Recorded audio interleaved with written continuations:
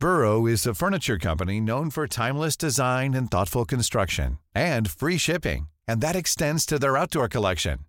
Their outdoor furniture is built to withstand the elements, featuring rust-proof stainless steel hardware, weather-ready teak, and quick-dry foam cushions. For Memorial Day, get 15% off your Burrow purchase at burrow.com/ACAST and up to 25% off outdoor. That's up to 25% off outdoor furniture at burrow.com/ACAST. Hi, I'm Kylie Merritt, the founder of AusBiz. Our goal at AusBiz is to provide you with news and information you can use to make better investment decisions, whether it's live, on demand, in the newsletter, or a podcast like the COB. We make it available at no cost to you. The bigger our audience, the more we can invest in great content. So I have a favour to ask. If you could take a minute to leave a review of the COB in the Apple Podcast app, it'll help us grow. And of course, don't forget to catch up with all the best interviews each day at ausbiz.com.au. Thanks for listening. From Barangaroo Studios, the AusBiz COB is the key stuff you need to know about the day in business and finance. And g'day, welcome to the COB. Andrew joining you along with Annette for this Tuesday. Bit of a funny old day because at the end it was pretty much flat, wasn't it? It was flat. I think if you maybe look at the All Ords, it rose by 0.3, but I think any other preferred measure was dead flat after a couple of goes at looking positive. It just seemed like a nothing day for some. Except for the buy now, pay later sector, and you can thank Zip for that. Quite amazing, because this is off the back of some stellar results, has to be said, for its US business QuadPay, delivering some real strong growth there. And I guess, commentary has been negative as far as some of these companies' evaluations are concerned. And this is going part the way, I guess, to dispelling, thoughts that they're simply not worth it. Well, I guess the initial impression, of course, from the skeptics as well, you're a stock with a stock price going through the roof, but when are you actually going to deliver? And we've actually seen a buy now, pay later space deliver in terms of customers, revenue. Keeping in mind this is a quarterly update, so of course you never extrapolate one quarter, but some exceptional results coming out of that Q1 there, and then that is then fed through into the bulk of the buy now, pay later space. And another, in fact, I should just mention too, so Zip, I think finishing up 17%.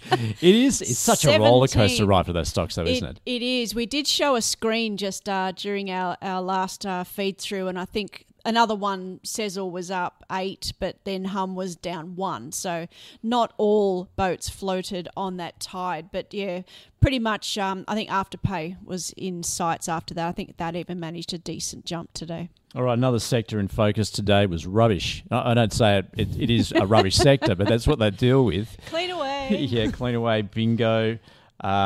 This is all largely due to the movement just as far as international M&A is concerned, with Veolia, the French company, making its play for Suez assets, and that sort of derailed the plans of Cleanaway. That did. Cleanaway was looking on track to accumulate, I think it would have tripled their net tangible assets should that purchase had gone ahead. But interestingly, the fact that the deal didn't go ahead, the market still assesses their assets as worth buying. So Cleanaway, I think, was up 3-4% on the day. Yeah, I think maybe the assessment is that perhaps this is the best outcome for the business, because it does actually pick up the assets of Suez in Sydney. I think a landfill site, and I think that, it's fairly substantial assets they do have in Sydney, so that's a win for them there. But look, the other mover there was Bingo, which I think ended up over 10% higher, largely because it's seen now as a potential takeover play.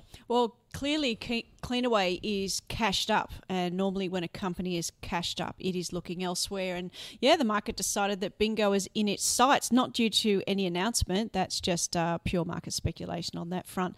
And then I think it was daylight to the rest of the market. I think financials were plus or minus 0.5%. The industrials didn't have a particularly encouraging day. I think oil's gone sideways. Gold had a bad day yesterday, but seemed to be off the market. But I think from just putting my macro hat back on, The event risk starts tonight, and sometimes when you've got event risk on the horizon, you tend to take some money off the table, so that might have been why we closed flat. Tonight's event risk being US CPI. Now, it doesn't matter that every central banker on the FOMC board said they're going to look through it. If we get a substantial surprise in that March CPI tonight, particularly if it's driven by stickier subcomponents such as health or housing or outside of the energy space, we could see a little surprise and give the market a bit of a shake, because let's face it, we've been range trading for about 2 weeks now. Well, I guess we're seeing the effects of the stimmy, aren't we? All those checks coming in.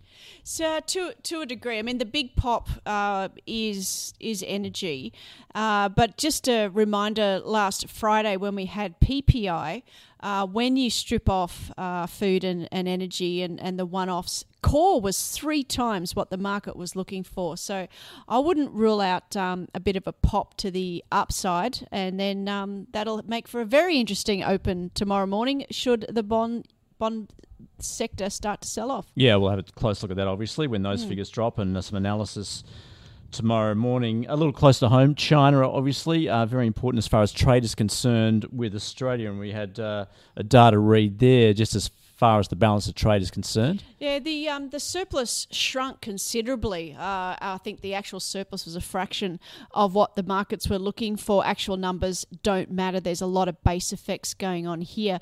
But the key thematic to take away here is that exports were as expected. It was imports that were very, very strong. And Australia, of course, is a key exporter into the China market. So as long as China is importing, that is actually good for the broader region in terms of trade. All right, and let's look at what's going on at home, because a couple of figures as far as data read is concerned. Sentiment, obviously still very strong for both consumers and also business. Oh, yeah, we're happy little Vegemites. Both readings were the consumer sentiment rebounded strongly, keeping an eye on the fact that the previous month had declined due to that snap Brisbane lockdown.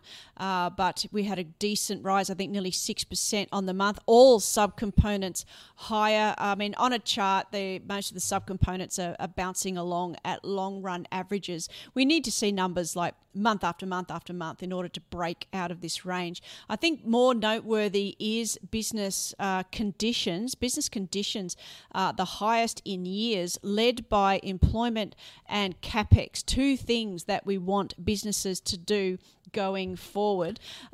Just put my pointy hat on. Capacity utilization was very strong. Why do we care about that? Well, if you're hitting capacity constraints, your prices may rise while you wait for the investment to come on stream. 2 things that the Reserve Bank would like to see. All right, so businesses doing well. Of course, part of that story is the reopening, but also, at the moment, we're not travelling overseas, so we're hitting the road. And companies to benefit from that, well, one is National Tyre and Wheel. In fact, that's our stock of the day. And Koshi asking Scott Phillips from the Motley Fool and Chris McDonald from Morgans Financial what they think of National Tyre and Wheel. In fact, it's a stock that Scott said he's never looked at before.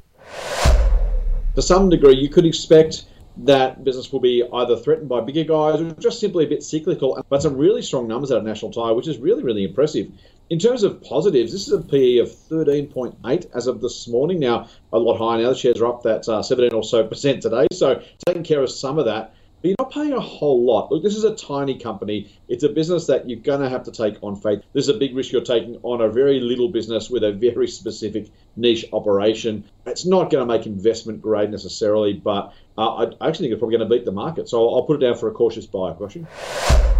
They've managed to repair the balance sheet, really focus on key deliverables around service and margins. So plenty of tailwinds here for revenue. Always like to see up-guided guidance. You generally have that little afterglow for the next 3 months. So yeah, I actually expect this probably to test $1.20, $1.30 over the coming 3 to 6 months. But I agree with Scott. It's a small cap. It's more speculative. It's purely growth.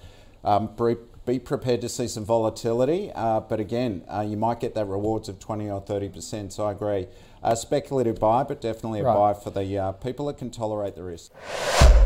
Yeah, so a cautious buy, but a buy nonetheless from both, and that means it's going in the portfolio. I did interview the CEO probably a month or so ago, and we were having the discussion, the fact that used car purchases were going through the roof, and they're more likely to need tyres than new ones, so who knows? Yeah, prices are going through the roof too. Quite unbelievable as far as some of those used car prices. Just quietly, yes. So a lot of that comes down to the lack of, the chip shortage too, which is impacting, the supply of new vehicles. And freight, you can't bring a used car over even if you wanted to. And, of course, with COVID concerns, people were buying cars instead of using public transport. So, yeah, it's a macro thematic that I think will be around for a little while. All right, speaking of the macro, obviously we've touched on that, Annette, just as far as that all-important CPI figure overnight is concerned in the US. Yeah, we'll digest that in the morning, see if the markets look through it or if it's a start of a new trend.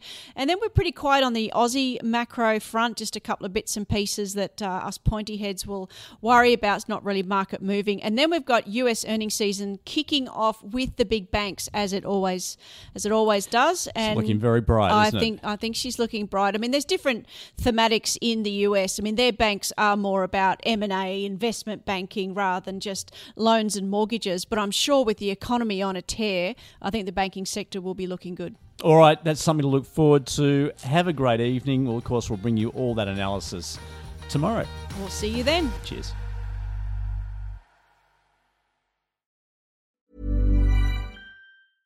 Imagine the softest sheets you've ever felt. Now imagine them getting even softer over time. That's what you'll feel with Boll & Branch's organic cotton sheets. In a recent customer survey, 96% replied that Boll & Branch sheets get softer with every wash. Start getting your best night's sleep in these sheets that get softer and softer for years to come. Try their sheets with a 30-night guarantee. Plus, get 15% off your first order at bollandbranch.com. Code BUTTERY. Exclusions apply. See site for details.